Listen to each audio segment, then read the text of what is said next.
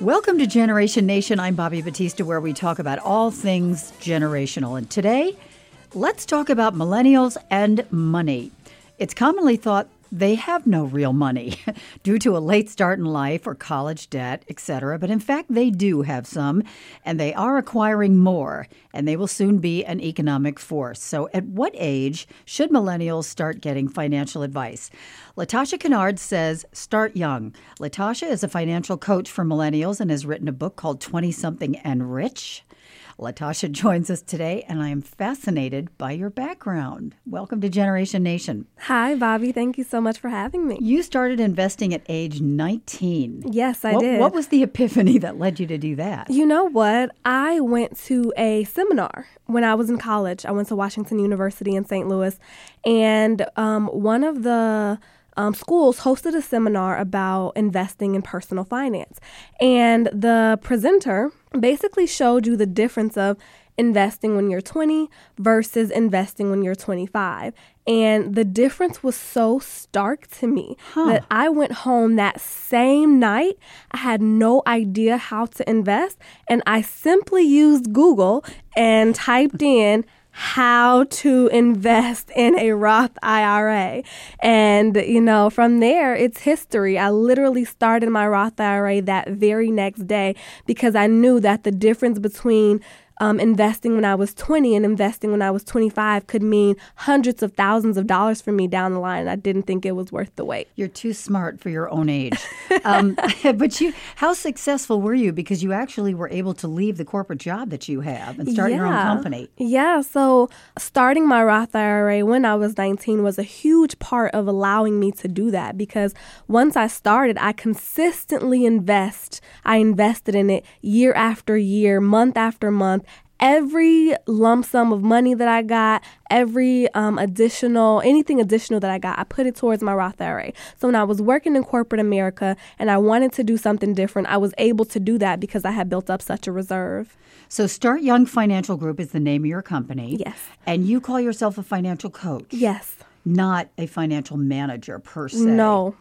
So the difference is I don't take any assets under management, and I'm very clear with my clients about that. That's not what I love to do. What I love to do, my background is in psychology and education. So I'm really good at helping young adults understand how to change their financial behaviors so that they can be successful in their finances. And I'm also really good at breaking down what may seem like complex topics and making them much more digestible and easy to understand. So what is the number one piece of advice that you give millennials? The number one piece of advice is embedded in the name of my company, which is Start Young, Start Now. I tell people I'm not a magician. Once you get older, it's not as easy for me to help you figure out what you can do. But if you start young, there's so much room, so much window of opportunity for you to figure out how to build wealth so that you can retire without worrying. One of the things I saw in an article in the Examiner that I thought was really interesting and probably goes back to your psychology background is that you said that you have to eliminate the poverty mentality. What do you mean by that, and how do you do that? Well, eliminating a poverty mentality for me is being in a state of constant consumerism. So everything you see, you want, and you have this drive to just consume everything instead of thinking about what you can do to plan for the future. So for me, when I talk to my clients about eliminating a poverty mentality, it's really about eliminating the type of mentality that's going to keep you where you are. So I really try to work with my clients to constantly think about their current self, but also their future self, because one day the future is going to come and you're going to want to make sure that you set yourself up for success. So give me an example of that. An example of say, maybe I shouldn't buy that $5 Starbucks cup of coffee and instead put that money in my savings account. Or, how do you change the thinking process when, young people think they're going to live forever, they're going to work forever, yes. They got lots of time. The number one challenge that my clients and my audience face is actually eating out. So they spend hundreds of dollars, right? So on one hand, they feel like they don't have any money, but then on the other hand, they're spending huge amounts of money eating out, drinking coffee, and things like that. So one thing that I do is making sure that I do something called financial alignment with my clients. So I don't tell people what to do. It's your money. you spend it how you decide to spend it. However, you do have to make a decision about what you want to do. So I started at a place called Financial Alignment, where they sit down and really think about their values. And then we create what I called a life-based budget, so that your values are translated into your budget as a line item. And I tell them, do you value eating out over your future? And do you want to eat away your retirement? These are decisions that they have to make, not something that I impose on them. Yeah, very Warren Buffett. It's not about what it costs, it's what's the value in it. Exactly. Yeah. Mm-hmm. What do you think is the biggest mistake that young people make? The biggest mistake that young people make, I think, is thinking that they have to know everything before they get started. There's so much intimidation around investing, around saving. There's lack of knowledge. And instead of getting out there and going on Google and doing everything that it takes to move forward, I think that sometimes young adults get complacent and they think that I have so much time, I'll do it later. But the longer you wait, the harder it gets.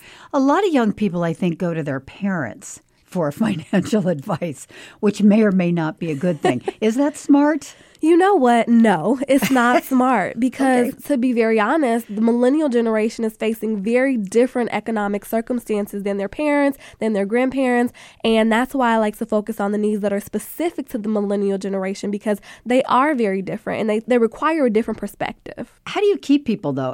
In other words, I would assume, we know that the success of a business is built on repeat business, right? So do you kind of give them a plan that will take them through their 20s and 30s and then maybe into their middle-age years when, financial requirements change? Yeah, so this is a favorite thing about what I do and why I love the fact that my background is in psychology, because I'm all about not what I can do for you today, but how are we shaping and molding your habits and your critical thinking skills so that even when I'm not there with you, you're able to think about what's going to be in your best interest. So you're not moved or swayed about what these political pundits are saying, because you have an intimate understanding of how finances work. And that's what I try to accomplish with my clients. So they work with me on a subscription basis for an entire year. And then after that year, it is my hope that I've given them the tools and the resources to be successful on their own. Like pay no attention to the stock market.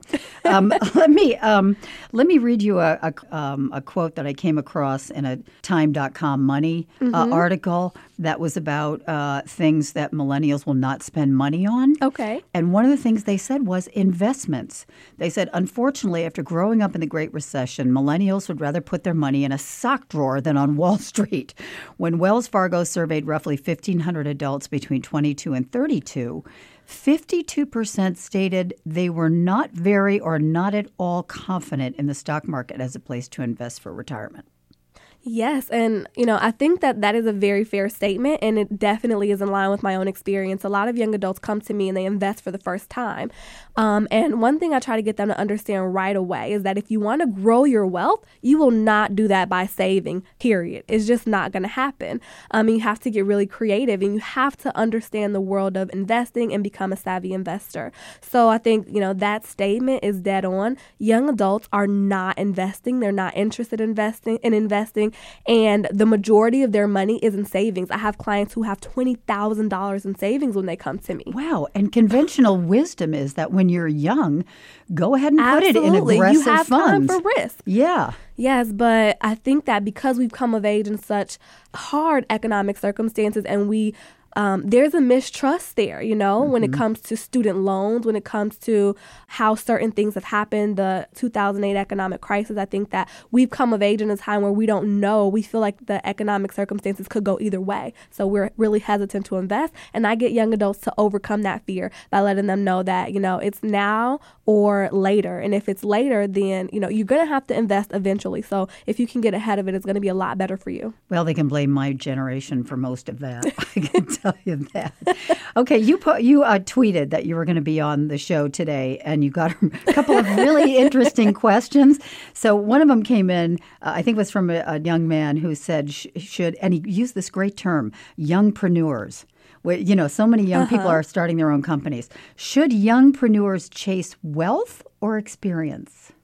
Yeah, I think that youngpreneurs entrepreneurs and young adults overall should absolutely be looking for experience, because as you ground yourself in experience and as you become an expert in what you do, the wealth will chase you and you won't have to chase it. So for all the young adults who are listening, I want you to get a skill, get something that you love, something that you're passionate about. And I don't care what it is. There is always a market for people who are passionate about what they do. So you become really good at that and be the best at it that you possibly can. And I guarantee that the money will begin to chase you. Very good advice. I agree with that. He also asked whether youngpreneurs should date each other.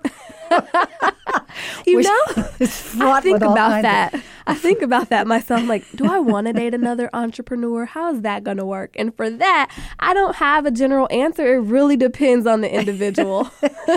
Okay, final question, because some people, young people in particular, might be wondering, are you affordable? How do you set up your business model? Yeah, so my business model, I think, is very affordable. I do monthly payment plans that start as low as $97 a month. And the reason that I think it's extremely affordable is because the first order of business is to look at your budget and to see where that $97 savings is going to come from. So I make sure that even though my clients are spending additional money with me, I want them to begin to see their bank accounts increase. I want them to see their investments grow. I want them to feel like this is not an expense. This is an investment in your future, and the return on investment is going to be great. Latasha Kennard, you are wise beyond your years. Thank you so much. Will you come back and visit us again? Oh, I would love to come back if you would have me. Okay. Start Young Financial Group is the name of the company. Latasha, thanks very much. Thank you.